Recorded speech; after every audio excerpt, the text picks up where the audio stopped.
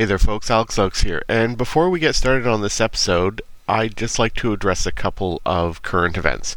The problem is that we often record our episodes weeks in advance and often in batch form, so it's very difficult for us to respond to current events. So, first, the good news that about 2.5 hours after we wrapped up recording this episode on the 7th of February, my wife's water broke, and by the time we got to the hospital at 1 o'clock in the morning, she was ready to give birth. And at 5:47, my son, David Gerard Laux, was born. And he's now a month old, doing quite well, very calm as a baby, but will scream his head off if he wants something. And I'm just looking forward to introducing him to the world and to photography and the joys that any sort of hobby can bring.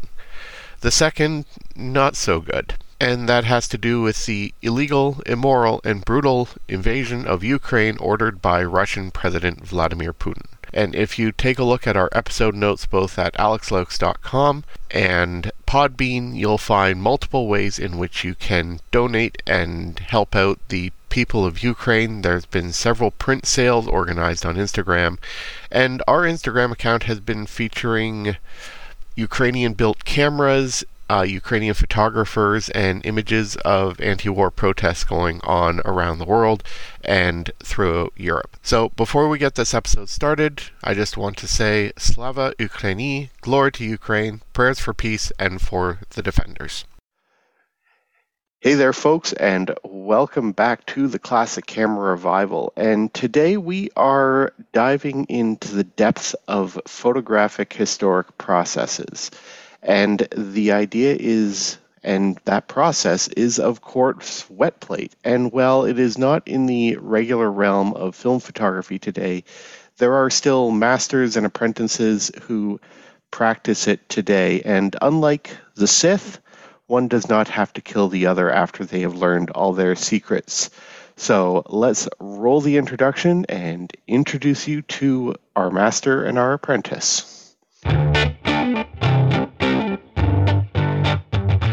Welcome to the Classic Camera Revival, coming to you from the Greater Toronto Hamilton region of Ontario, Canada.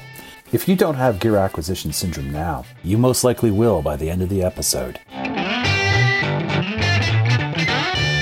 Okay, so who do we have today? Well, if you have been following the world of wet plate, you probably know who our master is, and it is Shane.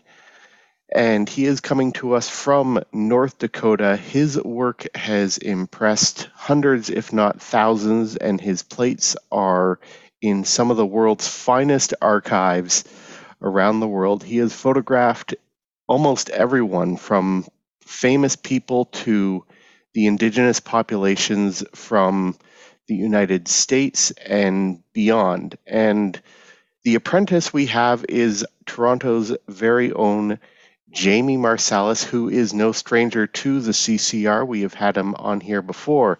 So as someone who has only done one plate in my entire life, I'm going to turn off my microphone and I am going to turn it over to Shane. Welcome to CCR. Thank you, Alex. I appreciate it. Wet plate collodion photography was invented by Frederick Scott Archer in 1851. It followed the daguerreotype process, which was about a decade before that. He wanted to improve a little bit on some of the problems with the daguerreotype process. Get some dangerous chemicals. The daguerreotype, you have to hold it at a certain angle to be able to see the image, those kinds of things. And Frederick Scott Archer essentially gave this process to the world. He died penniless and poor, and up to just a few years ago was in like an unmarked grave. Some wet plate photographers got together and got some money together and put a proper tombstone on his burial site. So to briefly describe what we're doing, we're making images made out of pure silver on some kind of substrate. I happen to be an ambrotypist, which means eternal impression in Latin. I make all of my images on black glass. There's people, if your listeners know about the tintype process, There's nothing to be confused about. The tintype process is the same as the ambrotype is what we do. It's just you're putting it on a piece of metal or tin. In modern day, it's usually put on trophy aluminum. So both Jamie and I practice ambrotype photography right now. We're shooting on black glass, and people ask me why black glass versus something else, some other kind of substrate or a tin type. And there's something about the fragility of the black glass. There's something about the weight of the black glass. It's very analog. If I would hand one to you, Alex, you'd feel this object in your hand, and that's why you have to covet. You have to covet an ambrotype. You can't drop it in those kinds of things. And when the students come out every year, I take a tintype out in my hand and show it to them, and I drop it on the floor, and everyone just kind of like freaks out. And I know darn well that nothing's going to happen to that tintype, but that's not the case with an ambrotype. So there's something about the fragility. And if you came into the studio and I did your portraits off a tintype or an ambrotype, 9 out of 10 times you're gonna gravitate towards that ambrotype. So we're making one-off images, analog images. So this is the great grandfather of photography. This is where it all began, and it began in 1851. And the wet plate era went to about the mid 1880s when it was replaced by the dry plate process. And what the dry plate process did, it allowed photographers to escape the darkroom.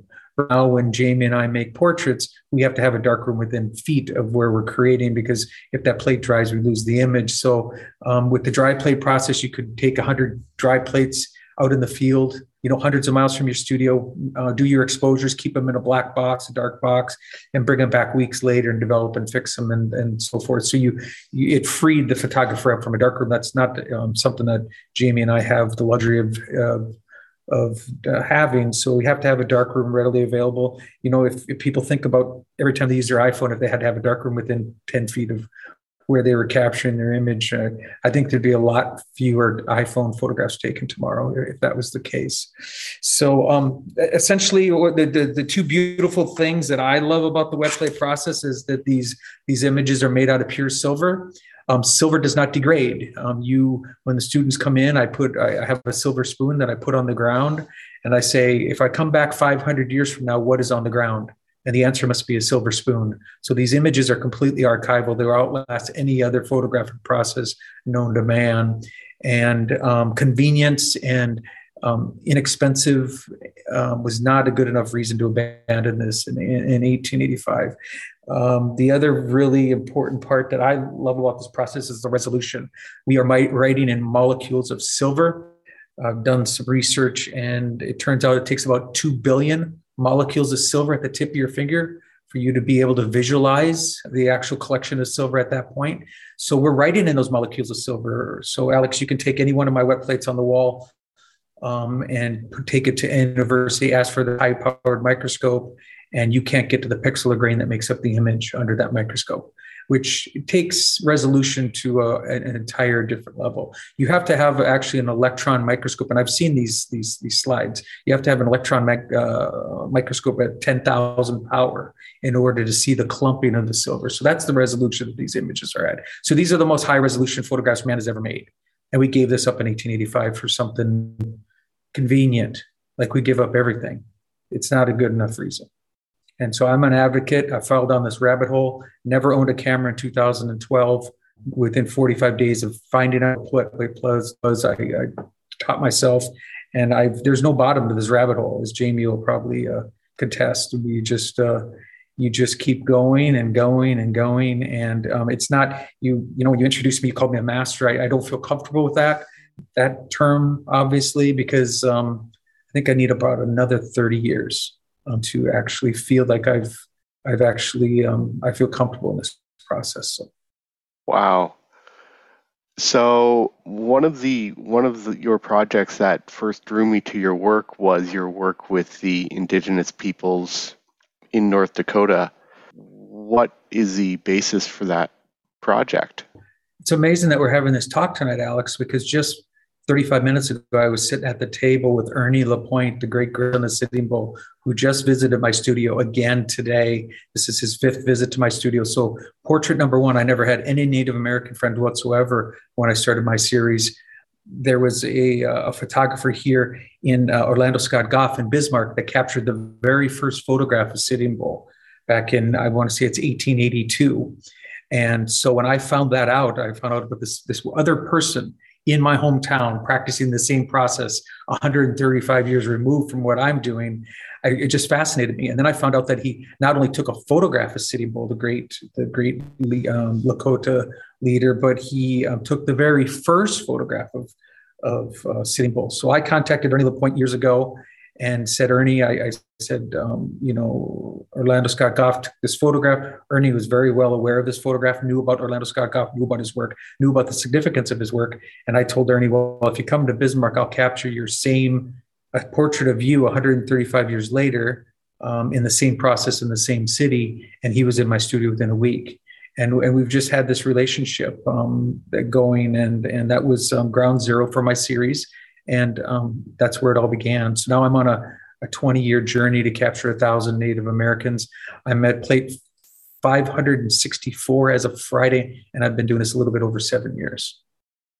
That is just amazing, especially with all the discussion around Indigenous people today, especially here in Canada and our own dark history with it. It's just incredible that you're able to capture these people and capture them in their traditional garb as well. How hard has it been to work with them, to talk with them about this? Well, I mean, and not having any Native American friends whatsoever. It all started with Ernie. And then I captured Dakota Goodhouse, who was he's a professor here at the United Tribes Technical College. And it was just all word of mouth at that point. And there's a lot of trust involved. And, like you said, it's called Northern Plains Native Americans, A Modern Wet Plate Perspective. And my second book is coming out here in about a month or so for the series. It's a modern wet plate perspective. I put that in there because I didn't want to. You can look at some of my images for the series and you can't tell that they're not 100 and taken 50 years ago, but I'm not trying to pretend either. So the process gives me that look that we're all looking for, because those are the historic photographs that we know of the Native Americans back in the frontier days.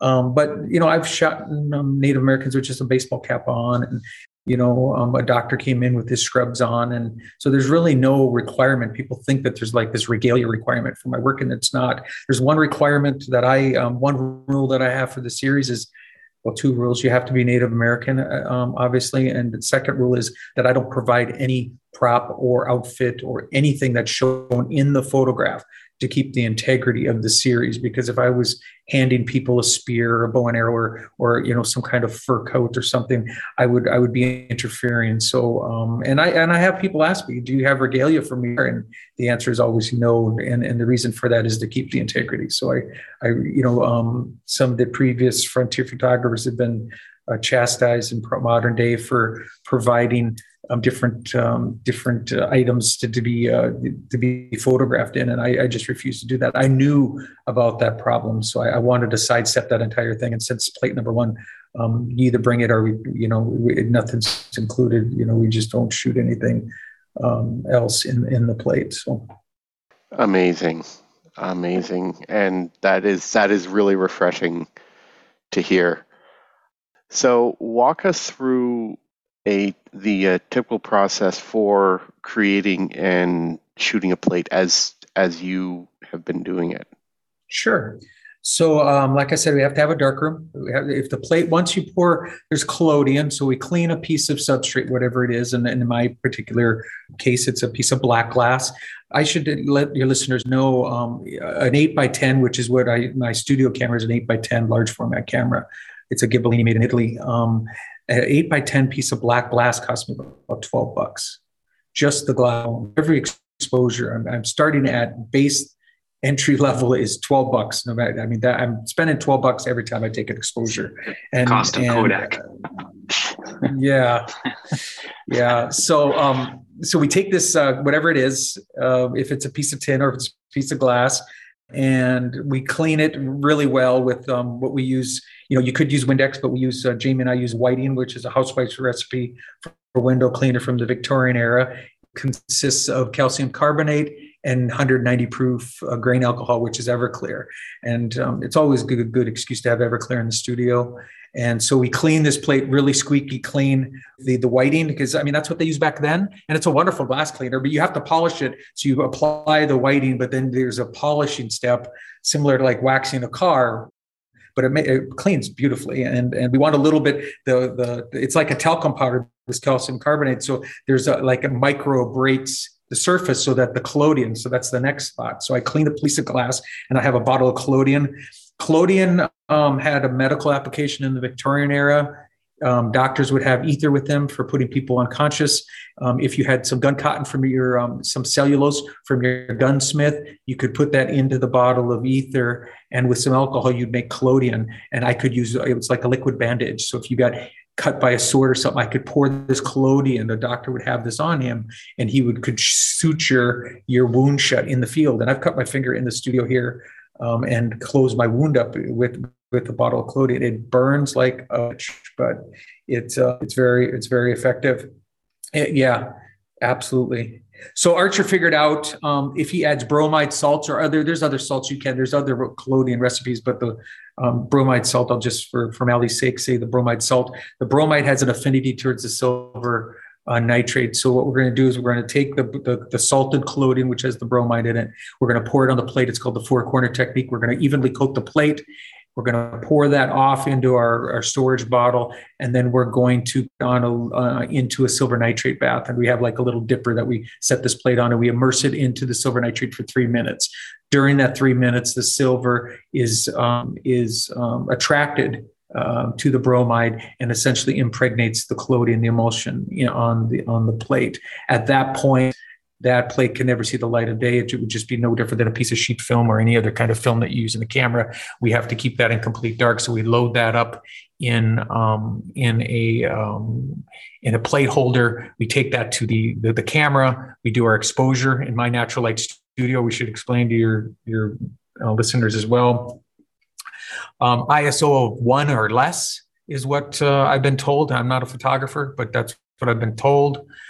So I have 10 seconds of exposure here anytime that I make. When Ernie came in today, he had to hold still for 10 full seconds. So your iPhone 1/60th of a second, 10 full seconds, so 600 times longer to make a wet plate than a digital photograph. So I have a head brace that holds them into place. There's a lot of coaching that goes on, with blinking and not moving and stuff like that. So we're capturing, these are, I always explain it as these are still life motion pictures. So all the life of 10 seconds of your life is actually transferred to that plate. And I think that's rather beautiful. So we do the exposure, and then we got to rush back in before the plate dries. We have to develop the plate. We got to rinse the plate. And then the plate goes into the fixer, which turns like this negative looking image. It's called the latent image, turns it back into a positive on our black glass, and the image comes to life. That's the real phase where everyone does the wooing and eyeing. It's this beautiful moment where the image, we finally know what we have, right, Jamie? We finally know at that point what we have, whether or not we got the exposure right or wrong. And then we have to rinse it again, and then it goes on the drying rack. And then we're sitting there with this plate drying. So you would think, okay, you have your image. Well, that's not the case either, because silver will tarnish over time. So months or years down the road, that silver, oxygen will get to it. We know. And the Victorian guys, photographers, figured this out. It's not something we figured out. They knew that they needed to block oxygen from the silver molecules so it didn't tarnish. So then we would put shellac or a varnish over the silver. So there's, again, pouring more wet chemicals after the plate dries onto that plate, and then we're preserving it. At that point, once it's dry, put in an acid-free sleeve in the museum. It'll be there 1,000 years from now, and you just can't. And 1,000 years from now, without the museum having to do one thing with it, like there's no curation work. I mean, it's just the paintings at the Louvre, you can almost see them degrading in front of your eyes. It seems like, you know what I mean? You see the cracks and everything. I mean, that's just not these things will just be as they, and I've got 170-year-old examples of them in my studio. And I understand that they didn't have climate control either. I mean, the houses were going up to 120 degrees in the summer, and they're going down to 20 below zero in the winter. I mean, there was these plates over the decades, which had all these extremes of temperature. Our buildings stay at within 1 or 2 degrees all year round. So these images they'll last indefinitely. I think one of the amazing things, and you especially see this in Shane's work, is the misconception that 10 seconds can't be sharp. I mean, Shane's plates, I've been fortunate to see them up close, hold them in my hands. They're the sharpest images I've ever seen. Sharper than digital, sharper than, any of the film that I've seen. And when you think about the fact that sitter is sitting still for 8 to 12 seconds, it's unbelievable. And that just, I think, speaks to the resolution power of silver that Shane talked about a few minutes ago. It was just last week, I had a photographer, he just said, "You're lying." That's the word he used. "You're lying that this could not possibly be a 10-second exposure." And what do you say? What do you say to that? We talk about my stuff. Yeah, what do you say to that, right? So, yeah, it's non-intuitive, and people have said, and I don't know if you've heard this, but Jamie, but people will say things like, "Well, why do that? It's such a pain, and it's so difficult, and it's so expensive, and it's got all these pitfalls and downfalls." But Jamie's practiced other photography. I don't know anything else. So for me, it's like riding a bike. You just, you get on the bike and you pedal it, and okay, so your legs can get tired. Well, that's a downfall of riding a bike, right? Or, you can hit a bump. You got to watch, so you don't spill off this. You got to balance. That's a downfall of riding a bike, right?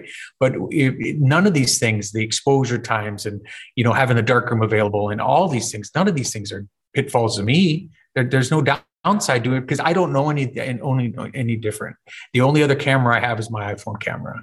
And I only use that. I never create any work with that. I just use that to capture behind the scenes footage of what, maybe to prove to this guy that, here's my head brace and this is how this sitter did indeed hold still for 10 seconds with some coaching. I mean, it always comes with a lot of coaching, right, Jamie? I mean, there's coaching involved. But that's my aesthetic. Jamie's got a different aesthetic. He has movement in his, and some of these things that he's got more nuances in his plates than I do. But that's out of design. So it's just, I think you see two different, what I love about our relationship is that we have two different aesthetics. We're both chasing something completely different in our work. But at the end of the day, we both owe it to Archer for providing this to us, and understand that this is not my process. So there's some people in this community that like to take possession of this process, but if Archer died penniless and poor, it's his process. So we're just all practitioners of what he gave us. Nobody else came up with this. We are following in his footsteps, and it's an honor. I think he would think it's an honor in 2022 that people have all these other technologies that they could capture images with. I mean, look at the and we decide that no, we're not going to do color. We're not going to do instant photography. We're going to pay homage to what you invented. And for the reason I explained, and I'll say it again, this is the best photographic process man has ever invented. And that will get me in deep water with a bunch of other photographers. But you're asking me, an ambrotypist, what my opinion is, and that's my opinion. So nothing compares. Well, we're definitely no stranger to controversy on this podcast. But I am in complete agreement with you, Shane, that I've seen a lot of people who do wet plate, tintype, ambrotype, and yeah, there is nothing else like it. And when I learned that Jamie was going to go visit you and learn it, first thought in my head was, I'm really not surprised, because the type of work that he creates, plates, is perfect. So, Jamie, take it away. What? Well, I was thinking you had me on before. I think it was about a year ago, and I think I said, "Oh, I'm teasing with the idea of wet plate." And so here we are, whatever it is, 6 or 8 or 12 months later. Shane and I got connected through John Meadows through the show, and just through messaging and things like that. I think formed a friendship. But for me, what got me into wet plate, Shane's the vehicle, but what got me into wet plate is some of the artists that I was influenced in. People like Sally Mann, Julia Margaret Cameron. Those are two photographers from very different eras that have used wet plate in different ways. And the aesthetic, just kind of spoke to me. And so, I started into large format and slowly worked at just understanding how to do those things. And then had the fortunate opportunity back in November of this past year of going down with Shane and hanging out with him for a weekend where I basically was his apprentice. And so we had, I think the first day, it was just us. So, Shane had showed me some of the process before, and if you follow him, he's got some well documented things. He's got a documentary, and it explains a lot of the items and of how it goes through things. But I think going in the studio, we spent the first day. I brought a little 9x12 folder, and so we decided on a whim that we were going to make a plate with it. Unfortunately, the glass didn't fit in the holders, so we scratched some tin together and threw it in there. But we played around and made an image that day. I think made another image on wet plate, on glass, 8x10 glass. And then the next day is Fridays are Shane's studio days, where he has his Native Americans that come in, as well as just other individuals that visit his studio. And so he had a couple of different types of sitters that came in, and so I kind of shadowed him and asked him 65 questions, and watched and studied and learned and all that sort of stuff. And then the following day we made more plates. We made some plates with us, creative stuff, with Shane's daughter, who's also an amazing artist herself. And then I came home and tried to piece it all together. And so then I guess I was in the process of rebuilding a darkroom, which finished just after Christmas. And so once that was ready, Shane, we had a deal that when it was time to pour my first plate, Shane would give me a call and walk me through it, just to make sure that I didn't screw up the chemistry, because it's expensive stuff. And so we did that, and I guess the rest is history. But different from Shane, and I guess we'll talk about this maybe in a little bit, but Shane's aesthetic is exceptionally clean, pristine, very sharp plates. And it works absolutely wonderfully. And my aesthetic is not clean. And so many of our conversations have been me calling up Shane saying, "Hey, Shane, how do I get meteors?" So, there's a term in wet plate, which is these kind of speckles of and drag of the silver that are called meteors, which drives Shane mad, and he wants to remove all of them. And I'm like, how do I get more of these in my plates? And so it's been a fun journey. I'm I guess 1% of the way to Shane. I think Shane's something like 4,500 plates. I think I'm 40-ish. So, but it's been a really fun process as we go through it.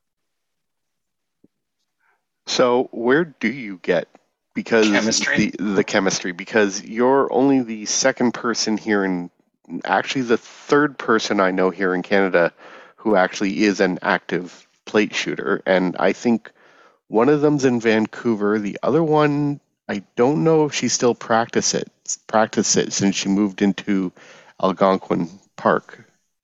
So there's a few more. So through some of the work that Shane has done, I've met a few people. So there's another gentleman in Toronto that is active.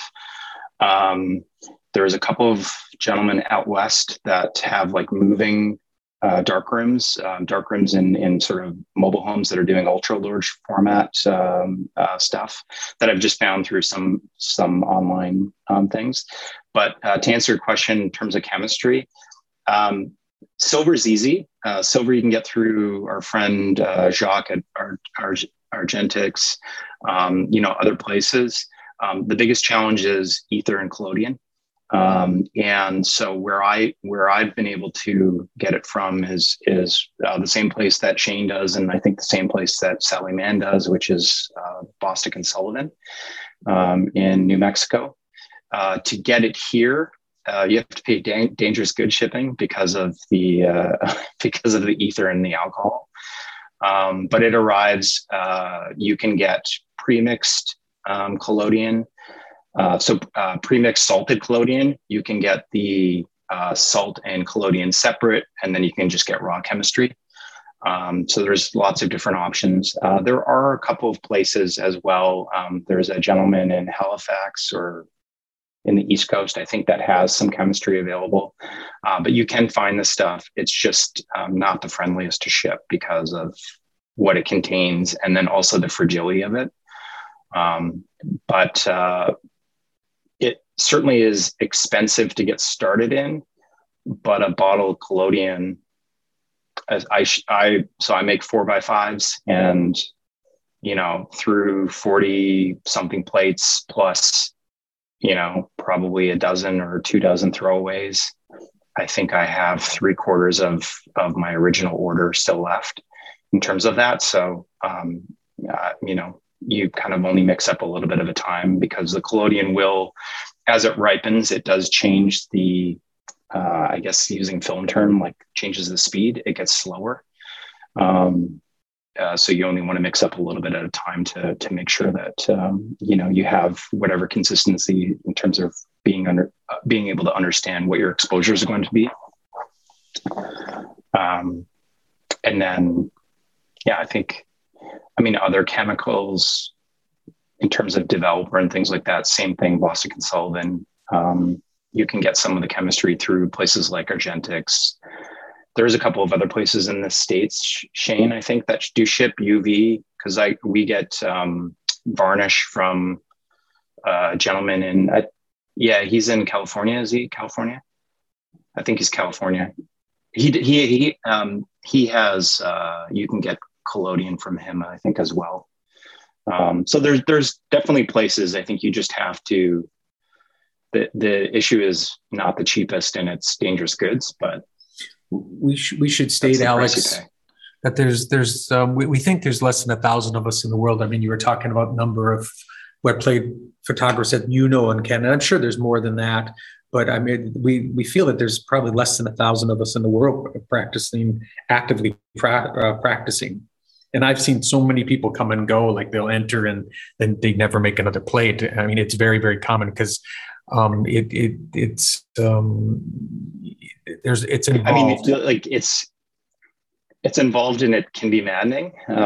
In terms of, I'm fortunate that I get to lean on Shane, where Shane has made 100 mistakes and learn some of the challenges along the way. And so I can tap into him to say, hey, Shane, like, this isn't quite right. Like, I remember one of the first plates, I just overdeveloped it. And when you overdevelop, you basically end up burning the plate, sort of burn the image. And had I not known that, it would have taken me probably 10 plates to figure it out. Instead, it was a quick phone call to Shane, showed him the plate, and using, modern technology to say, hey, what's going on here? And he's, steer me right. So, I think because of that, it is a process that requires significant amount of patience, significant amount of failure. And then, you add on top of that, the way the plates, the way the collodion registers light is very different than film that we're used to, is different than, photographic paper if you're used to shooting paper. It's takes some time to understand what that is, and you can't use a light meter. It's all by eye, and so it's a bit of trial and error in terms of learning that. Although I would say, I didn't appreciate when Shane said you'll figure it out very quickly. You do actually figure it out very quickly to be able to read light. Even more so than with film. And so what's different is I don't have a studio. I'm basically using whatever light is available around my house, and I have some places that I typically do portraits and things like that.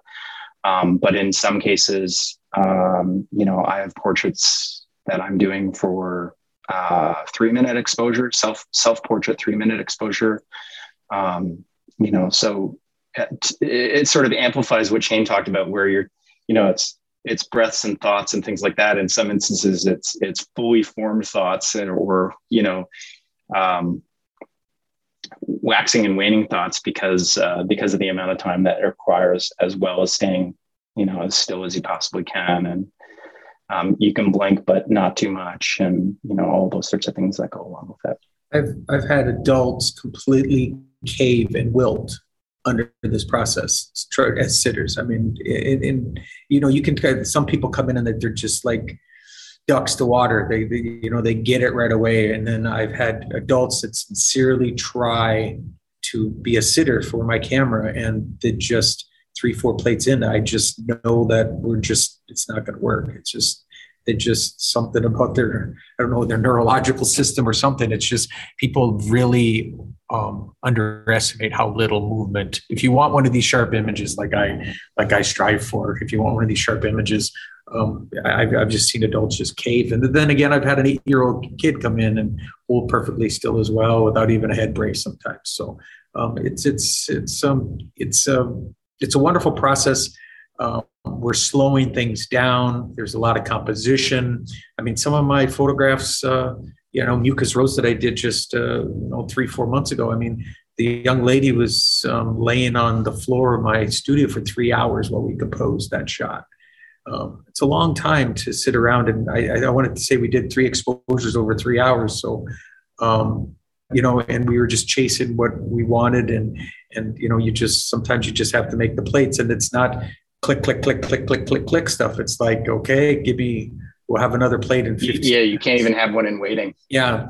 Yeah, you can't even have one in waiting. No, none of that. So you make one, reset, make another one, reset, and keep on going. I mean, for me, not to get all soft, but I think there's a romantic quality to it, in terms of it's the most handmade thing that you can do. I mean, you're literally cutting the glass into this shape that you need, coating it with this substrate, coating it with silver, exposing it to light, and then, going through that whole development process. It's extremely tactile. And then, that whole notion of the fact that it's still life, but it's not still life, is kind of amazing. And then I think just, the other thing that we didn't talk about when we were talking about the image itself, certainly with glass, when you hold it in your hand, it's 3D. There's depth to it.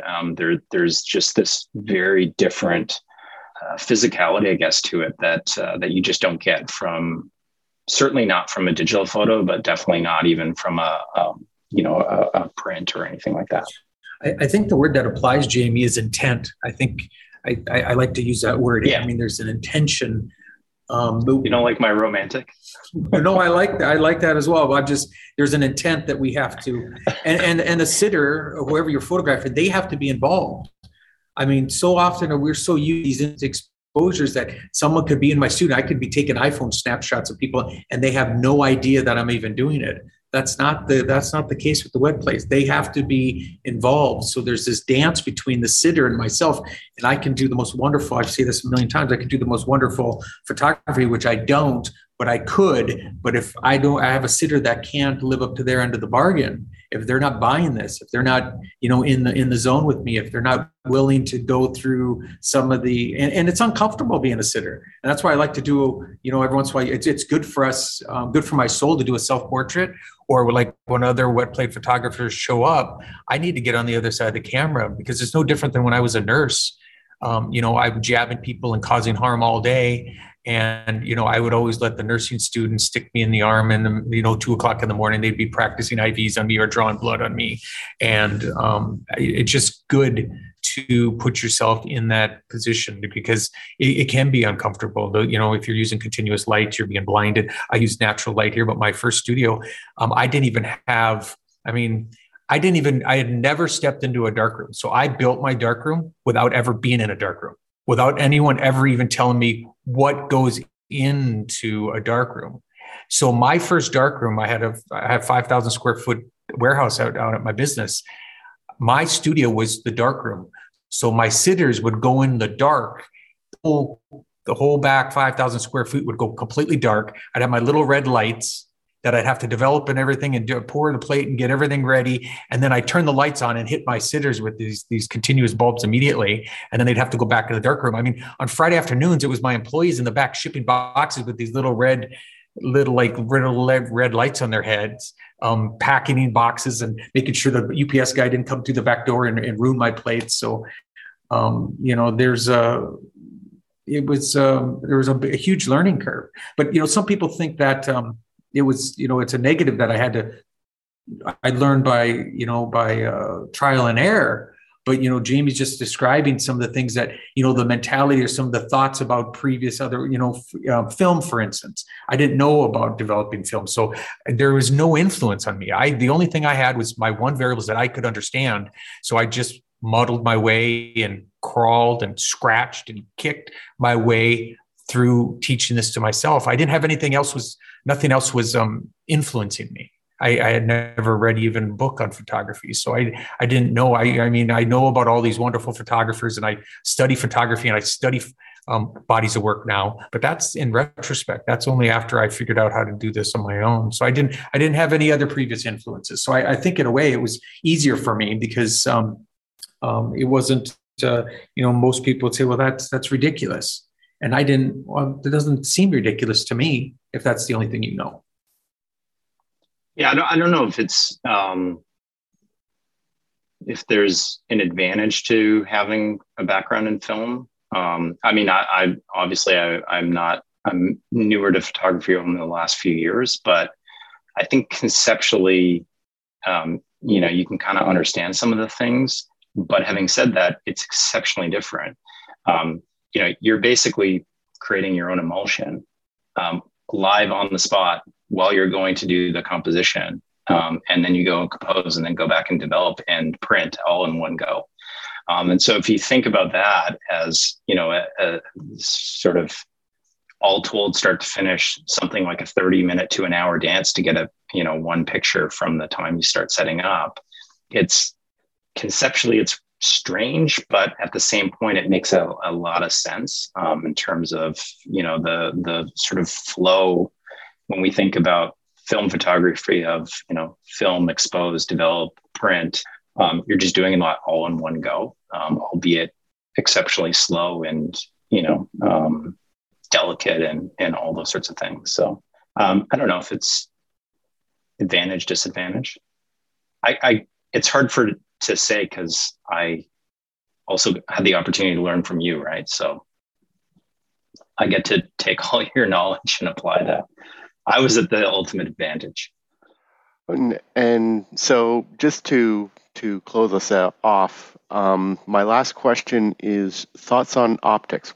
What sort of lenses do you use? I know that a lot of people are drawn towards the wet plate process to use these old brass lenses and shoot them wide open and get that swirl background that everyone wants these days. Shane, what sort of lenses do you use? Jamie, same question. I only use one type of lens, a Carl Zeiss Tessar.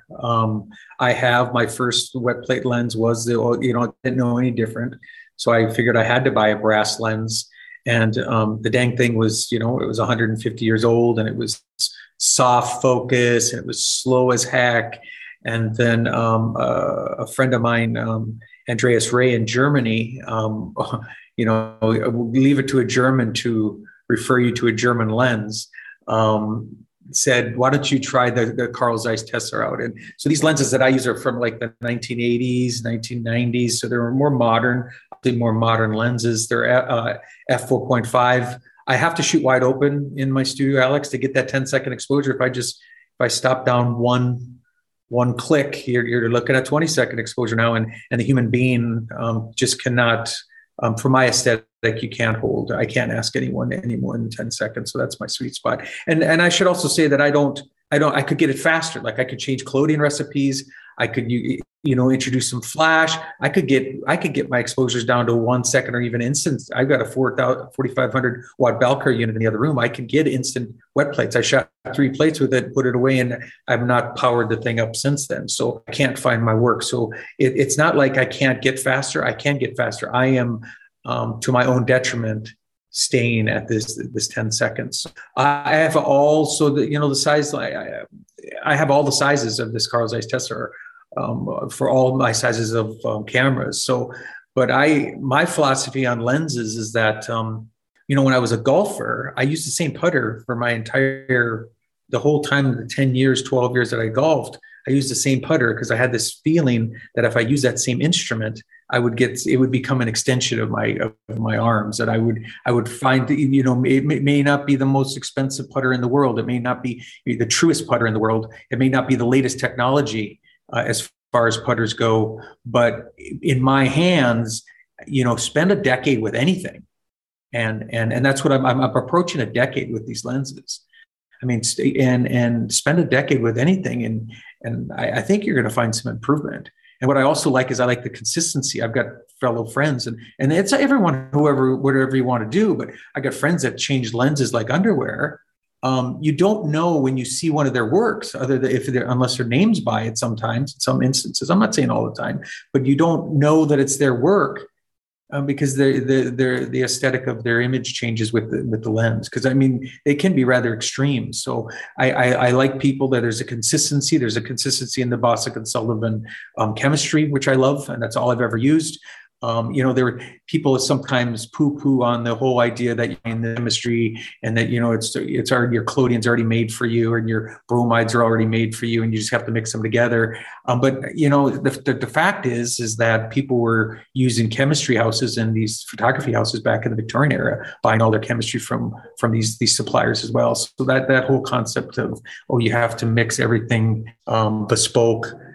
From just raw chemicals, it's just really not. It wasn't the case then, and it's not the case now. So I want the consistency of the chemistry is the reason I Bossack and Sullivan, and then we should get some kind of credit from Bossack and Sullivan, don't you think, Jamie, for all this publicity? Yeah, seriously. But anyway, then I also go to the, especially when people see the prices. Yeah, and then I go to the consistency with the lens too. That this is my, and I have no intention of changing lenses. I have no intention. So I'm a simpleton. Shane's like in film equivalent. Shane's shooting 300 millimeter on 8x10, so I think it's about a 45 or a 50 millimeter equivalent in 35. Whatever that means. In terms of aesthetic. Whatever that means. But I think to Shane's point, the consistency, when you see a plate, it's Shane's because it's got an aesthetic and it's got that same consistency. And I think I follow a similar philosophy, which is I want people to understand when they're looking at one of my images that it's hopefully you guess that it's my image pretty closely because of all of the different factors that are in lens. So for me, I also have a couple of I use a couple of different lenses. I have a 10.5 centimeter, so this is for 4x5.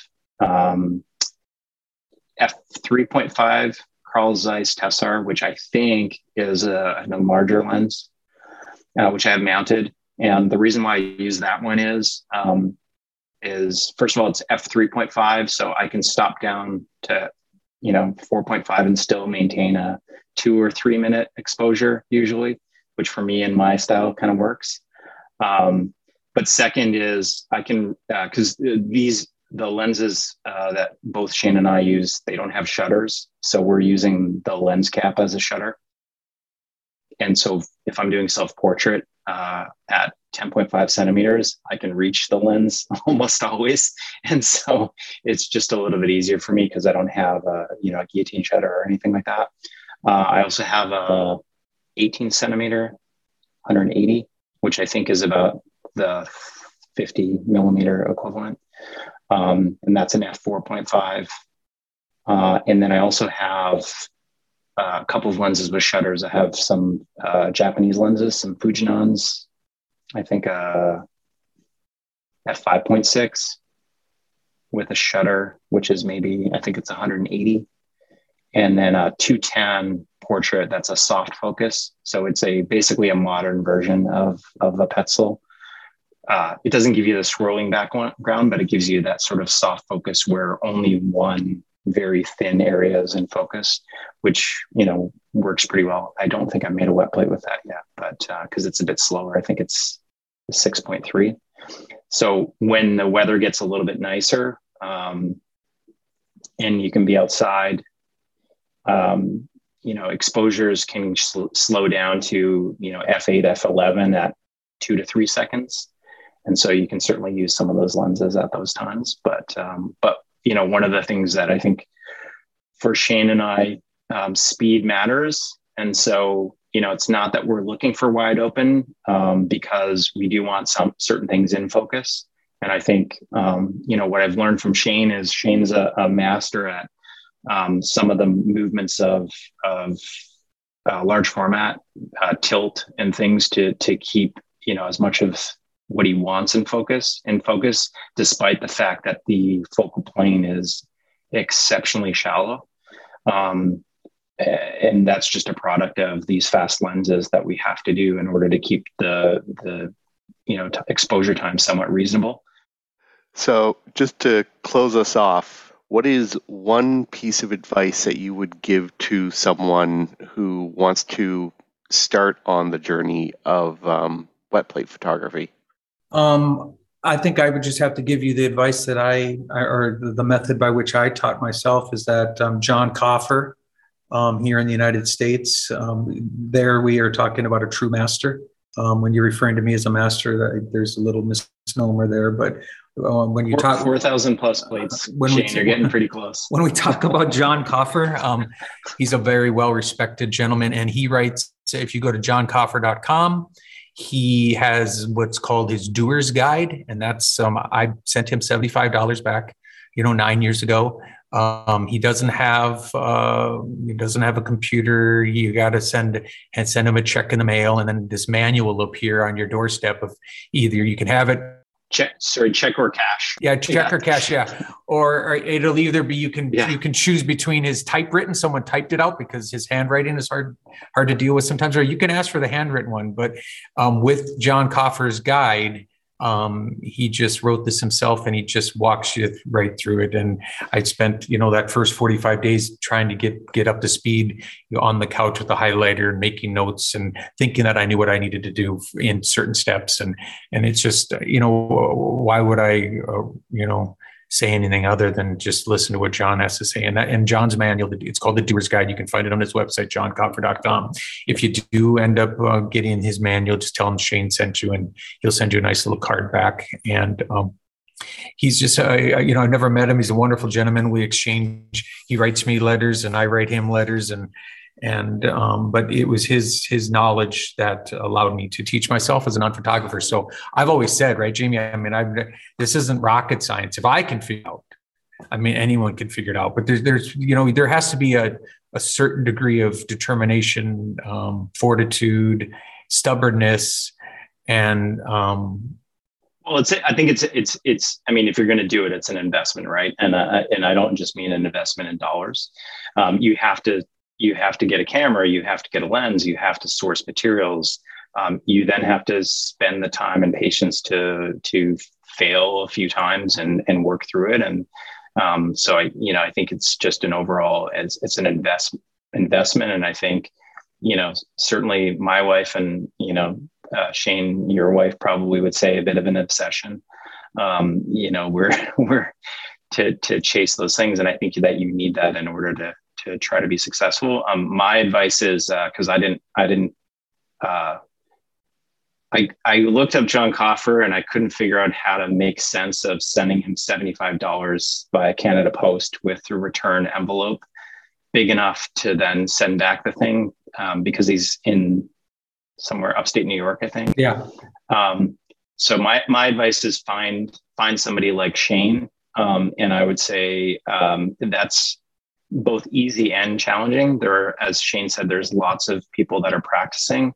I think that there are, like anything, there are people who want to share and want you to succeed, and people that, will do everything to try to hold you back. And Shane is somebody that, opened up his home and his studio and his family to this guy from Canada to come down and see him and spend the weekend and do all that sort of stuff. And then since then, countless phone calls and video calls and all that sort of stuff. And so if you find somebody that you can, tap into that can give you that guidance and show you and teach you, I think that's worth way more than, anything. And so I'm exceptionally grateful to that. And my intention is to certainly pay that forward. So, I know some friends of the show are interested in going through. And so I've, when we're not in these crazy COVID times and, the weather's a little bit nicer, that we don't have to do 3-minute exposures, the door will be open, just like Shane opened his door to. And I also want to say there as well, I say that I'm self-taught, but understand that people came to my assistance as well. Andreas Ray in Germany. He's my only person I've ever called a mentor, because he was there for me in those times when I was struggling or I was having difficult times. So this isn't, it takes a tribe. There are people that want to share. It's rewarding for me to see Jamie succeed, to get an image. I mean, it's very rewarding but I'm just like he's saying he's going to do. I'm just paying it forward too, because there's plenty of great practitioners and gentle and kind people that offered me advice, took me under their wing and helped me through this process as well. So I just have to do the same thing for Jamie and other people. And I've probably taught no less than 10 or 12 people from the ground up. And they're who went back home and were successful at making wet plates at some point. So it's a great journey. The only other advice, if I can address this one more time, Alex, is just, as a newcomer, just don't pay attention to the critics. Believe in yourself. If you start paying attention to the critics, things can go off the rails. And I've had plenty of that come my way as I come up the ranks. But it shouldn't be. And even I did. Yeah, even I did. You remember? You had a little bit already too. When my first plate was there was a little bit of a rocky road on from some people in the community that are just focused on themselves and for whatever reason don't share that same idea of paying it forward and community and collaboration. Rising tide rises all boats and things like that. Just try to block that stuff out. Nobody's process. It's Archer's process, and we all follow in his shoes. And he gave it to us as a community, and nobody's taken. As far as these gatekeepers, I kick gates down all the time. I'm constantly kicking gates down. So, but when one person succeeds, if Jamie succeeds, that doesn't take anything away from my success. I mean, why wouldn't I want Jamie to succeed? Why does that actually? Why does that hurt me? It would never hurt me. My view is that the more people that we can get doing this process, we can make chemistry easier available. We can, make it maybe less expensive. We can have sharing. We can have all those sorts of things. So I want more people to do it. I don't want it to be an exclusive club because I want it to be more accessible selfishly. And so that's kind of counterintuitive where I want more people to do it. So selfishly, it's easier for me to do it. But that's just the reality. And I was just talking to Tony Richards last week, and we had the Bishop Thorpe Camera Club. They had about 80 people online, and we did a talk for 2 hours with them. And Tony, they just lost their supplier of wet plate collodion chemistry in the UK. Yeah. And there's some people, I mean, they're seriously, they're struggling. They're trying to figure out where they're going to source all this stuff. So it is a problem. I want to send as much money as I can to Bostic and Sullivan and keep their doors open. It's important, and we just need to. And I'm always buying gear, lens caps from Czechoslovakia, plate holders from all parts of the. So you're just plate holders. You just kind of play it forward and try to help the guy out over there. And then on top of that, the other thing that I would say is, everyone loves art, but nobody's willing to pay for it. So I mean, I just bought another piece of original art today from a young artist, and so I mean, if you like what someone does, buy one of their pieces or something. So it's that whole sense of community, that whole sense of, we all collectively, we can all be better. This isn't a competition. Yeah. And why don't we all just, if everyone looked out for each other, we're the photographic community, and this is just from an outsider's standpoint. Again, I'm not a photographer. I was never a photographer. You guys have been like killed. I mean, this whole digital, the digital camera coming on the scene, is I've talked to the photographers that were photographers for 30, 40 years, and it has been a rough game. So why not support each other and be a community and try to look out for each other? There's enough things against photographers right now in this modern world that we should be looking out for each other. Well, thank you both so much for coming on the show. It's been amazing to just listen to you, and I'm just so humbled by your willingness to share and just be open with everything, and the words of wisdom from both of you. So for anyone listening, there'll be links to Shane and Jamie's work on the episode notes page, as well as links to the wet plate resources that they've mentioned: Argentix, Bostic and Sullivan. On Facebook, that's it. I have a group of friends of Frederick Scott Archer. So if someone wants to get into wet plating, and if they want to find a community, a kind, gentle community of wet plate collodion photographers, we have like 4,500 people that follow. Again, we have probably less than 1,000 people but there's a large group of people that are interested in wet plate. Friends of Frederick Scott Archer. Not a requirement to be Absolutely. Yeah, not a requirement to be. If you appreciate the process. So if you want to. If you want to support a wet plate, if you want to see wet plate photographs on a daily basis from artists from around the world, that's a really good resource. And if you want to learn, or you're going to take this on, I'm out there. So if you start posing questions, you're going to get answers. So this isn't, you're just speaking into a void. If you go to my group on Facebook, you will get answers. So you may not get the right answers right away, but we'll find someone in there is going to have the right answers. So. That's wonderful. Thank you both so much, and thank you for agreeing to come on the show. I know that was a bit of back and forth to find times that work. No, it's great, Alex. Thank you. So, it's an honor. Thank you very much. Yeah, the honor is ours. It really, truly is. And of course, thank you to everyone who has tuned in today and is listening. And if you have any questions for either Jamie or Shane, you can reach out to them on Facebook, or if you reach out to us, we'll make sure it gets to them and contact information will be shared. Have a great night, everyone. Thank you, sir.